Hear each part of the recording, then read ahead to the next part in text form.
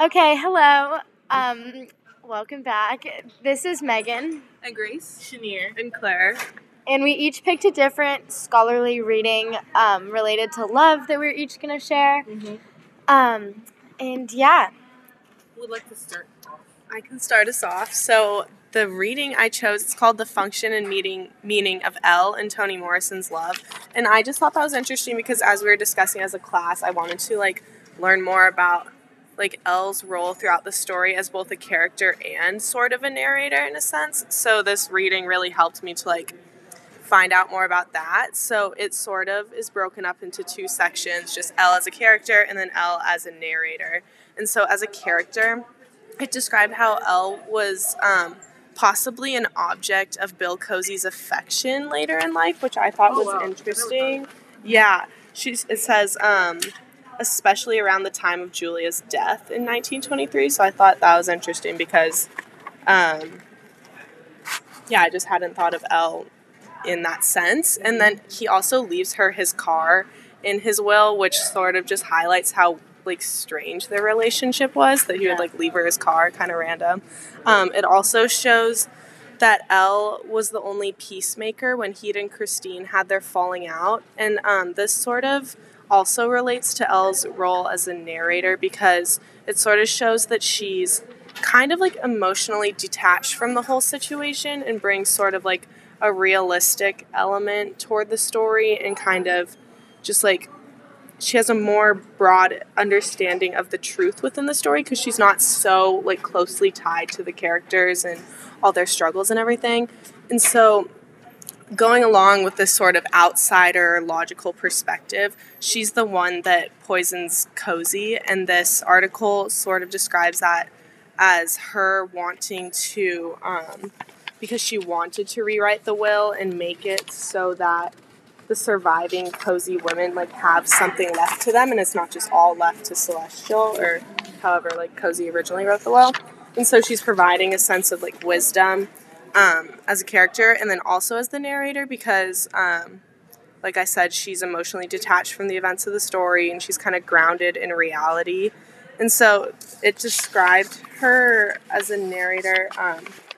It said that she serves as the spokeswoman for the implied author. So I thought that was interesting because it's not like she's the direct narrator throughout the story, but she has her little bits and pieces where she kind of just provides sort of a sense of reasoning throughout the story. So I thought that was interesting. Oh, that's really interesting. And I can tell that on the point of him being Elle being an object of Bill Cozy's affection, I can tell that he has some sort of respect for Elle, even though she's technically working under him. Because there was one which I'm trying to find. Oh, perfect! I'm on the actual page. So it was on page 140, where I think this is when I don't know what exactly Elle is describing, but this is during one of her narrations parts. But I think it's during Heath's birthday. I think it's her birthday that she turned 12, and I think she got her period. Something around that. It was some sick sort of thing. I don't know, but she starts off with, "I saw what Mr. Cozy did to Heath at the birthday dinner. My heart reached out to her, and I let him know it. While he fumbled for something in his pocket, and May and Christine were waiting in the car, I tapped him on the shoulder. 'Don't you never lay a hand on her again, no matter what. Do, and I'm long gone.' He looked at me with Billy Boy's eyes and said, 'I made a mistake, Elle, a big mistake.' 'Tell her,' I said. All I got was a sigh for an answer, and if I hadn't been so agitated, I would have known right then who he was sighing for." So, this power dynamic, it shows that Elle obviously has some sort of respect. Bill Cozy, has some sort of respect for Elle, and doesn't want to overstep a boundary. And I wondered why. I guess your article kind of answers that. Then, if that's the case, if he's saying that Elle is sort of an object of Bill Cozy's love. Yeah, so it talks about that in here, and that at that part that you're describing, it says that was when Bill Cozy spanked Heath at Christine's birthday. Okay. And so Elle's chastising him for doing that and standing up for Heath, basically. Okay. So yeah. Okay, so yeah, my article now, on the other hand, talked about something that I didn't even think about. It was called Toni Morrison's Quarrel with the Civil Rights Ideology and Love. And like the point of this essay, it like in I guess a brief sort of way of like saying what the point of it. It says this essay, through analyzing the complex family history of the protagonist Cozy, seeks to frame Morrison's Love as a critique of the American civil rights movement that had a devastating impact on a successful pre-World War II Black community. So, like, at first, when they said devastating impact, I was like, what do you mean devastating impact? And, like, then they cite an interview that Morrison had with a person named Carolyn Denard, and she says, "I don't think this generation knows at all what was going on in 1947 as far as the civil rights are concerned. They think it all began in the 60s. It's interesting to me to re-examine that period, 50s, 60s, and 70s era." So, like, one thing we all, like, I know we spoke about in class was that, like, we were unsure about, like, the time period that, like, this is framed in. I think they were saying, like, it's between, like, from the memories that they talk about when, you know, for example, May is still alive, blah, blah.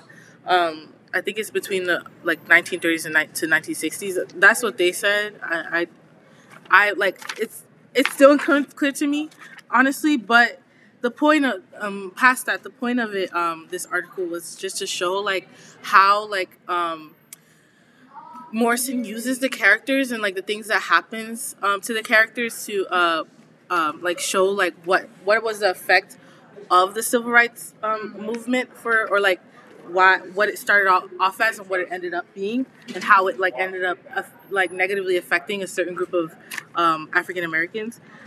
So for example, so she speaks about like the Reconstruction, post-Reconstruction, and Harlem and post-Harlem. This is like before. This is like I think during Jim Crow, and this is like before the civil rights movement. But she says, I mean, to counter this de jure segregation, the blacks developed independent structures for sustaining their socio-cultural life, such as restaurants, hotels, movie houses, banks, and theaters. Cozy's Hotel and Resort is one such entrepreneurial venture that benefited from the segregation. So even though segregation was a thing, like, it meant that like there was more solidarity between like black people, and so like they had like their own businesses that they would celebrate themselves in. So obviously she used Cozy's Hotel as an example of that, and she also said that like May, one of the reasons why she went, I guess you would say, crazy is because like she registers the loss of political focus the civil rights movement has suffered, and Morrison testifies how it is the women who always pay the price for the excesses of men. So May is supposed to be a character who's like, oh, we're like, you know, we're saying like we don't want segregation anymore. We're losing black solidarity. We're losing all of that. Like, and that's why she's going crazy. She's like, no, we have to stick to our people. We can't like, how are you like going against? And that's why she often gets into arguments with Christine, and stuff like that. And the reason why Cozy's Hotel ends up, you know, like losing business is because of like the civil rights movement, because people are like wanting to go and integrate, but instead of like, you know, just have like just a black business, they feel like it's selfish. Yeah, there were some other things as well regarding like let me think. Regarding like the idea that like, oh, the civil rights movement kind of ended up making it like where it started off with, oh, you know, just like local black people coming together. They were cooks, they were like maids, stuff like that, just to like push for this movement. And then it ended up being like a sort of like class thing about class, like, oh, like we want like for this, like I forgot, there was one line that like she said it so well. It was like it said, appropriately, when the civil rights issues changed and moved from streets and doorways to offices and conferences and elegant hotels, Christine experiences disillusionment with her ideological convictions. So she, in this context, she was speaking about Christine and how she represented that as a symbol. But yeah, it was really interesting. Yeah, it touches on a lot of interesting like aspects of love. I feel like that could potentially be like overlooked. Yeah, so we'll just continue building off of Cheniers, and specifically we're talking about class-based struggles, but also Black solidarity. Those were two major themes in the scholarly reading that I chose, which was titled Uncovering the Beloved in the Warring and Lawless Woman in Toni Morrison's Love. And it starts off by talking about how Morrison brings light to secrets in her novels, and she exposes to public view sensitive race matters. And she exposed, in the author of this scholarly reading, a lot of things that I hadn't thought about while reading Love. For example, as I mentioned, I didn't realize while reading that Heed was dark-skinned and Christine was light-skinned. And that was something that was in the scholarly reading a lot. The author writes, examining the exclusionary politics of class and caste in the African-American community, Morrison depicts Heed, Bill Cosey's widow, and Christine, his granddaughter, as mortal class enemies. And obviously, the book and the way Morrison writes, we see them as enemies, and we know that there's this thing that happened, and we don't know what it is, and then eventually it's revealed. Heed's relationship with Bill Cosey, but as class enemies is something that I hadn't thought about.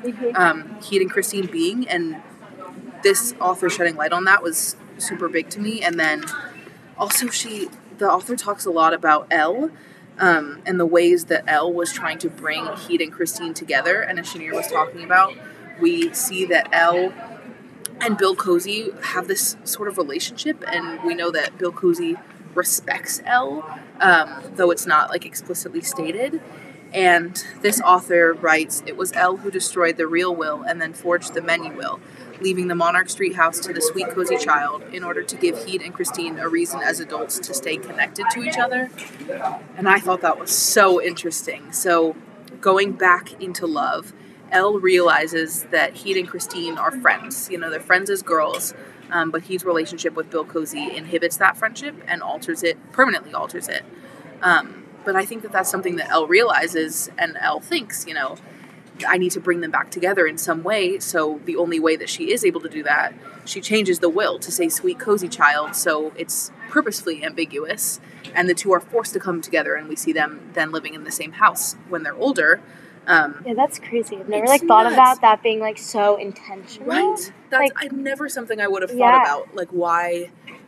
I didn't even give any thought to why they were living in the same house if they didn't get along or anything like that. And then, of course, the will is revealed later. But that moment, too, at the end, when they come back together after Junior tries to kill one of them, on page 184, Morrison writes, language, when it finally comes, has the vigor of a felon pardoned after 21 years on hold. Sudden, raw, stripped to its underwear. So that, I believe, speaks to Chenier's point about the Civil Rights Movement, and specifically before the Civil Rights Movement, the Jim Crow era. It's speaking to that, and it's speaking to mass incarceration, but it's also speaking to the fact that their language and their friendship comes back in this moment, and it's so beautiful. I believe it also mirrors Nell and Sula coming back at the end of Sula, and we see these themes in Morrison's work of female friendship, but also trials to female friendship. We have betrayal in both Sula and Love, and then them coming together at the end, which I just think is so beautiful. It is beautiful. Some of my readings actually kind of touched on similar aspects. Some touched on some of the historical significance, along with the connections within the novel. And so I read something by Mary Panicia Cardins, and it was called Fatherhood, Family, and the American Racial Politics in Toni Morrison's Love. And so that just title kind of caught my eye. And relating to the historical aspects, it talks about the significance in Love, how it was, she used the word post-Reconstruction racial uplift movement, and then suggests that Love draws a correspondence between contemporary debate about the present crisis in African American communities and earlier uplift discourses, both which join man-making rhetoric and with the language of socioeconomic hierarchy. And so that was around page 131. And I thought that was interesting because one of the themes that in all of her novels have kind of interested me or made me think a lot is the kind of hierarchy within families and and all of that sort of stuff. And so it kind of follows Morrison's common theme where she kind of explores the place of African American women in social. Really enjoy Morrison's themes of women connection and friendship, which you were touching on, as well as kind of the questioning male authority. And another main part of this article I read was about something we touched on in class, which was the similarity between Bill Cosey and the name Bill Cosby. And how that's kind of interesting because in Love, Bill Cosey's known as Big Daddy and Bill Cosby's known as America's Dad. And so kind of examining just like how, first of all, just their names, Cozy makes it seem like home and friendly and like safe and something you are drawn to and you want. Like you're drawn to this kind of home, powerful like male figure and like almost like people just kind of become dependent on that idea. And so having this novel challenge some of that, and she does that in some of her other novels too, is just, I think, really interesting. But yeah, just the fact that the name Cozy is literally like cozy, warm, you know, that type of feeling, I thought was intentional, which I hadn't really put much thought into before that. And yeah, again, just kind of suggesting examining the patriarchal ownership, like the father-dominated model of kind of the home system and how Love in particular talks about the complexities of that, and then this novel definitely went into why that is and like how, especially in history, there's like a movement to change that now, and how that aligned in history. And anyways, I found it really interesting. Yeah.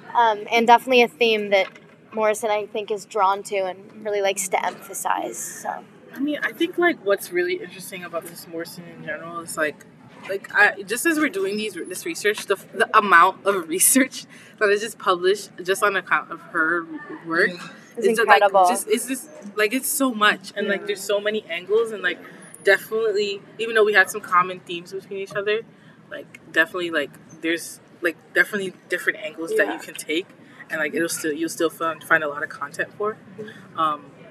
Especially if you speak between her books and stuff like that. Yeah, Morrison's reach, too. In my conference with Dr. Griffin earlier this morning, I showed her one of the sources I'm going to use for my paper, and it's written by 2 professors at the University of Tehran in Iran. Wow. Morrison's reach is absolutely incredible. Like, the places that it researches, and one of the things that Dr. Griffin brought up was that there's oftentimes in Iran, like, censorship of American media, books and things like that. Crazy that Morrison's work is transcending those boundaries and those limits. I think just speaks to the great power of this, and just the fact that so many other scholars analyze her work and find importance in analyzing her work is also just incredible. She must feel like she must have been like so overwhelmed with like happiness about that, because she talks about in some of the interviews and documentaries we've seen that like the power of language is so meaningful to her, and the fact that it's meaningful throughout the entire world is, it's incredible. Like she nailed it. If they're teaching that in Iran, that's amazing. So I think like going off of that, how she said that writing was sort of her form of like going out into the streets and marching or protesting or whatever. Like she definitely succeeded in doing that because so many people like have been like. She starts conversations. Yeah, she starts conversations. Like so many people know about her work and stuff. So I feel like she kind of accomplished in doing that. Yeah. All right. Well, that's like all we got for today. All right. Thank you. See you next time. Thank you.